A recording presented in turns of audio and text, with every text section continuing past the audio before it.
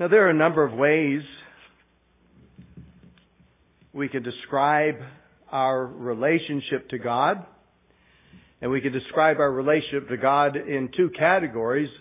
That of being in nature or by nature, we have a certain relationship to God. And then by grace, we have a certain relationship to God. By nature, we would say that God is our Creator. It's the most basic thing and most fundamental thing that we can say. We talked about that in both Sunday school and in this morning's message. That we are creatures, and therefore we have a creature-creator relationship with God. He is our Creator.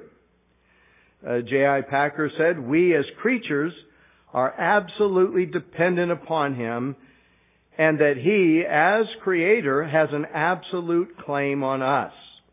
And all men, by nature, have this relationship with God, whether they acknowledge it or not. He is their Creator, and He is their sustainer. He not only made us, but He takes care of us, every one of us. And by nature, He is also our judge. And being sinners, we are under His condemnation and wrath. Even if we're outside of Christ, we are already condemned, Jesus said. But by grace, everything has changed. He is still our Creator, but He is no longer our judge.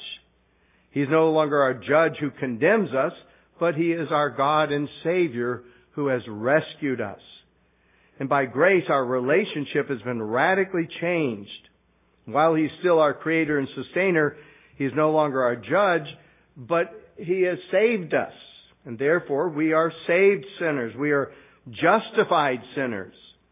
We have been declared righteous by God Himself through the Lord Jesus Christ. There are other ways which we could describe this relationship. We could say that we are His purchased possession. We have been bought with a price. We belong to Him. He owns us.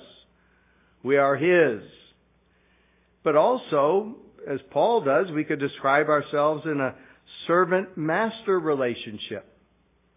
A servant-master. That's one of the Apostle Paul's favorite descriptions of himself, that he was a bond slave of the Lord Jesus Christ.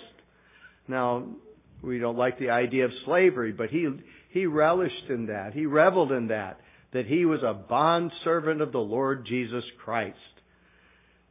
Also, the Bible describes Him, by grace, being our shepherd. And we are therefore His sheep, the sheep of His pasture. And so, those are very important ways. But there's another very important way, an important biblical term that's used to describe a man's relationship or woman or child's relationship to God in Christ. In fact, Sinclair Ferguson calls this not only one way, but he says it's the most fundamental way for a Christian to think about himself or herself in Christ. And it's the relationship that Paul talks about in several places, but he talks about it here especially in Ephesians chapter 1. And he calls it the relationship of adoption, that we are His child, that we experience this relationship to God of a child to his or her father. And that's a very important thing. Mr.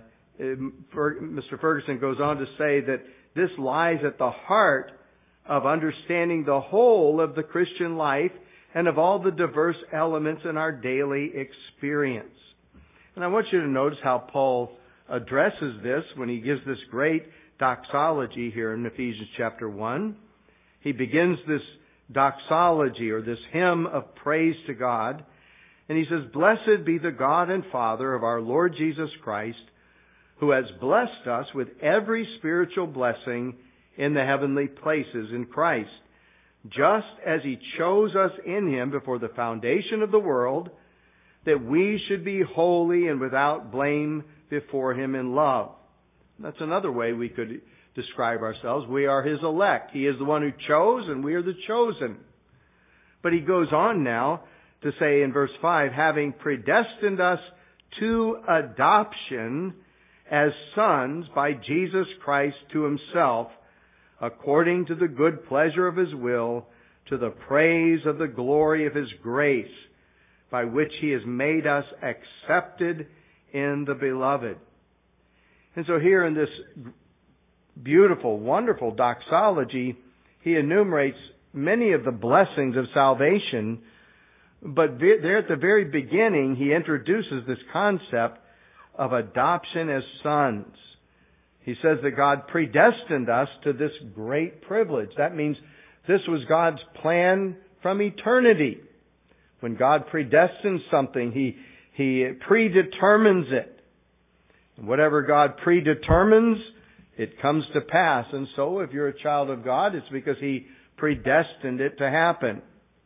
Now, when we stop and look at this whole matter of adoption, I want us to first touch on the general concept of adoption, and then I want to deal with what our confession calls the grace of adoption.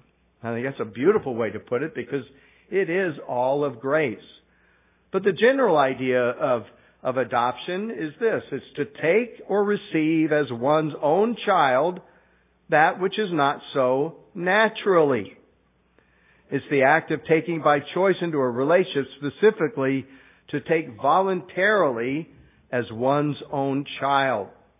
Adoption, of course, is a legal term that indicates a change of status and relationship. And there are only two ways in which a person is a member of a particular family. He's either a member by birth, natural member, or he is legally by adoption. Now, the theological concept, I believe John Owen states it very succinctly. John Owen was a Puritan writer, but he states here that adoption is the authoritative translation of a believer by Jesus Christ from the family of the world and Satan into the family of God, with His investiture in all the privileges and advantages of that family. And so we see that it's an authoritative translation from one family to another. And so he's recognizing that even spiritual adoption is a legal act, whereby a person who was not a natural child is received into God's family and now has the rights and privileges of sonship. That's the nature of adoption. But now let's look at the grace of adoption, as our confession calls it. And grace is an appropriate term here in Ephesians chapter 1. That's the focus is upon God's pure, unadulterated grace. Salvation in every aspect is all of grace. Not only in the physical realm, but in the spiritual realm, we could ask the question, what do you have that you have not received? That is, received as a gift from God. It's all of grace. And therefore, God is the one who receives all of the glory. And that's what we see here in verse 6, to the praise of the glory of His grace, by which He made us accepted in the Beloved. Adoption, being brought into God's family, is an act of pure grace. We see this so when we consider our former position, what we were prior to adoption. And a liberal theology and liberalism has always taught what's called the fatherhood of God and the brotherhood of man. That's a very catchy term, the fatherhood of God. He's the Father of all, and we are all therefore brothers and sisters in Christ, because we all have the same Father, God. Now, is that true, the fatherhood of God and the brotherhood of man? Well, there is a certain sense in which it's true that God is our Father in that He is our Creator. He brought us into being, and we have this relationship with our fellow man. But it's utterly false in the sense by which we mean it here of adoption into God's family. That's not at all what the Word of God teaches. God's Word teaches us that we are brought into His family by grace, not by nature, but by grace. I know a lot of people, when they hear that, they think, well, Who do you think you are? You're saying you're a child of God and I'm not a child of God? That sounds awfully arrogant. Until we understand that we were all in the same condition as the others. As Paul goes on to say in Ephesians chapter 2, he says, we were all by nature children of wrath just as the rest. When God found us in His grace, we were just like the others. We were all dead in our trespasses and sins. We were all walking together, walking according to the course of this world.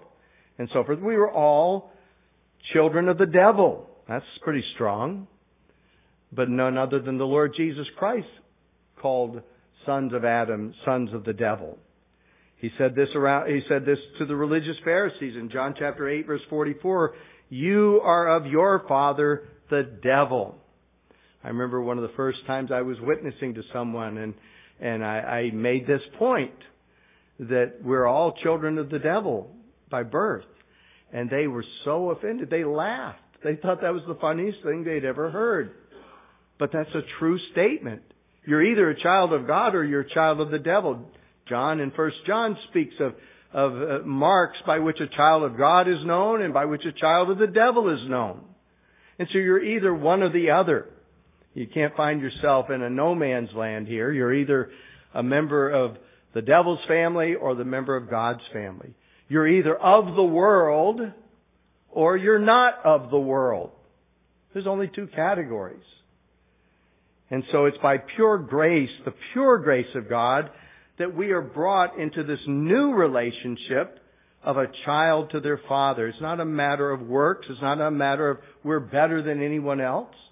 We're all in the same boat. But God in His grace predestined us to adoption as sons. We didn't predestine ourselves. He did. This was His choosing. He is the Creator. He has the right to do whatever He wants with one lump of clay. He can make one lump a certain vessel of honor and another to dishonor. But God is the one who does it. It's not us. We didn't make ourselves ready or good for this. Not at all. It was all by grace. We'll turn there in a moment, but in 1 John chapter 3, John there speaks of this adoption, and he says, behold, what manner of love the Father has bestowed upon us that we should be called the children of God. And such we are. What a blessing. He's astounded by it. What manner of love. It literally means of what country. Where did this come from? This kind of love that would adopt us into the very family of God. It's a great privilege. Someone said our adoption is the highest expression even of God's love, that He would adopt us into the very family of God. What a great and awesome privilege it is to be loved by God, and there to be shown this love by being brought into His family. Now, there was nothing lacking in God that moved Him to adopt us. And by that I mean, He didn't adopt us because He wanted to have something that He never had before. He had a family. Well, He had a family and He was perfectly happy. It was the Trinity. The Son dwelt forever in the bosom of the Father. It was an intimate, close relationship, a satisfying relationship. God doesn't need anything. He didn't need to adopt children. There wasn't anything in God that moved Him to adopt us, and there was nothing special in us to move Him to so love us and to bring us into His family. Charles Spurgeon talks of this, and he says, a man, when he adopts a child, sometimes is moved thereto by the child's extraordinary beauty, or at other times by its intelligent manners or winning disposition. But beloved, when God passed by the field in which we were lying, He saw no tears in our eyes till He put them there Himself. He saw no contrition in us until He had given us repentance. There was no beauty in us that could induce Him to adopt us. On the contrary, we were in everything that was repulsive. And if He had said when He passed by, you are cursed, be lost forever, it would have been nothing but what we might have expected from a God who had been so long provoked, whose majesty had been so terribly insulted. But no, He found a rebellious child, a filthy, frightful, ugly child. He took him into His bosom and said, "Black as you are comely in my eyes through my Son Jesus. Unworthy though you are, I cover you with His robe, and in your brother's garments I accept you." And taking us all unholy and unclean, just as we were, He took us to be His children forever. What an amazing thing. We don't have anything to boast in. So the person that says, "Who do you think you are?" we answer, we were nothing. We were unworthy of the least of His mercies, and He's crowned us with the greatest mercies in bringing us into His family. Chapter 1 verse 6 tells us that it was all according to the kind intention of His will. In other words, it was all of grace. Grace means unmerited favor. And we would even go further and say it's the opposite of what we deserve. We deserved hell. It's not that we just didn't deserve anything. We deserved the very opposite. We were children of the devil. We deserved to go where the devil and the angels are, or to the place that's prepared for the devil and his angels. Grace means unmerited favor, and in this we're speaking of the worthless, vile, defiled creature receiving the highest of all favors and honor. That's why John says in 1 John chapter 3, verse 1, he says that we should be called the children of God. We. That is we, the guilty, the depraved, the defiled, the rebellious, born in sin and nature's night, children of wrath, even as the rest. That we should be called the children of God. Was there ever a higher, more noble calling in all the world? It would have been the act of infinite kindness and mercy for God to have made us like one of His hired servants. Remember, that's what the prodigal son said. I'll go and I'll say to my father, "Father, I've sinned against you. I no longer am worthy to be called your son. Make me like one of your hired servants." And he goes to his father, and his father calls the servant, says, "Bring the robe, bring the ring, bring the sandals, prepare the feast." God takes us into the number and gives us all the rights and privileges of the Son of God. John Owen said, "Unto this family of themselves they have no right nor title to this.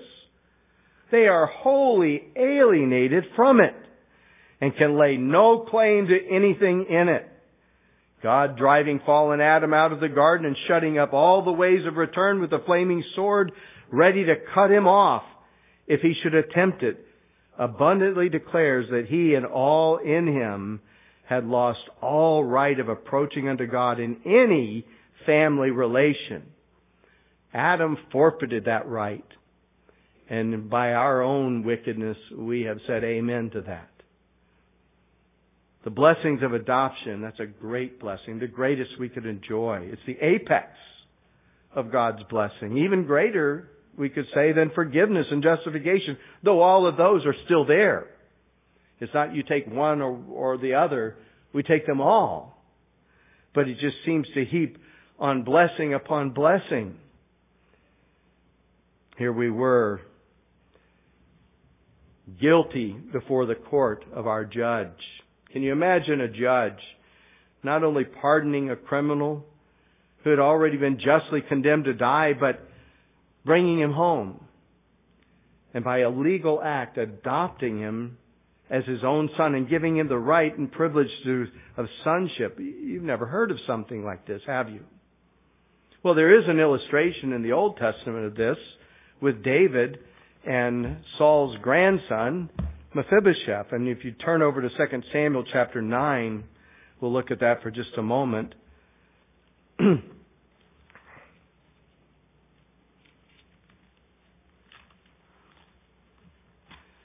Samuel chapter 9. After David had defeated Saul, and Saul is dead and Jonathan is dead. It was common in that day for a new king to put to death the conquered ruler's male descendants, those who might be seen as a potential rival. We even hear of that in countries in our own day, don't we? David, though, in verse 1 inquires, is there still anyone who is left of the house of Saul, that I may show him kindness for Jonathan's sake? You know the relationship between David and Jonathan, that close, intimate relationship. And he wants to show Jonathan's son kindness. David inquires, but he inquires not that he would destroy him, but that he would show kindness and compassion to him. And one thing I'd point out here is that we see that it's David who took the initiative. Mephibosheth didn't come to him appealing for mercy and throws himself at the mercy of the court. No, it was David who wants to show him kindness. And he was told that there was one left, Mephibosheth, the crippled grandson of Saul and the son of Jonathan. And so David, having taken the initiative, summons him. He's brought before the king. No doubt Mephibosheth came with some trepidation, fearing for his life. And so it says in verse 5, and then King David sent and brought him out of the house of Machir and the son of Ammiel from Lo-Debar. Now when Mephibosheth, the son of Jonathan, son of Saul, had come to David, he fell on his face and prostrated himself. And then David said, Mephibosheth, and there's a question mark here. It's not in the original, but there's a question mark. Some say he said it with compassion and tenderness. We don't know, but he answered, here is your servant. And so David said to him, do not fear, for I will surely show you kindness for Jonathan, your father's sake, and will restore to you all the land of Saul your grandfather, and you shall eat bread at my table continually. And so what a wonderful thing. He's going to shower blessings upon him. Not that he necessarily deserved, but he deserved them more than we deserve the blessing of adoption, don't we? We deserve that far less than Mephibosheth did. And then the king told him, ye shall eat at my table like one of the king's sons. In verse 8, Mephibosheth bowed himself and said, what is your servant that you should look upon such a dead dog as I?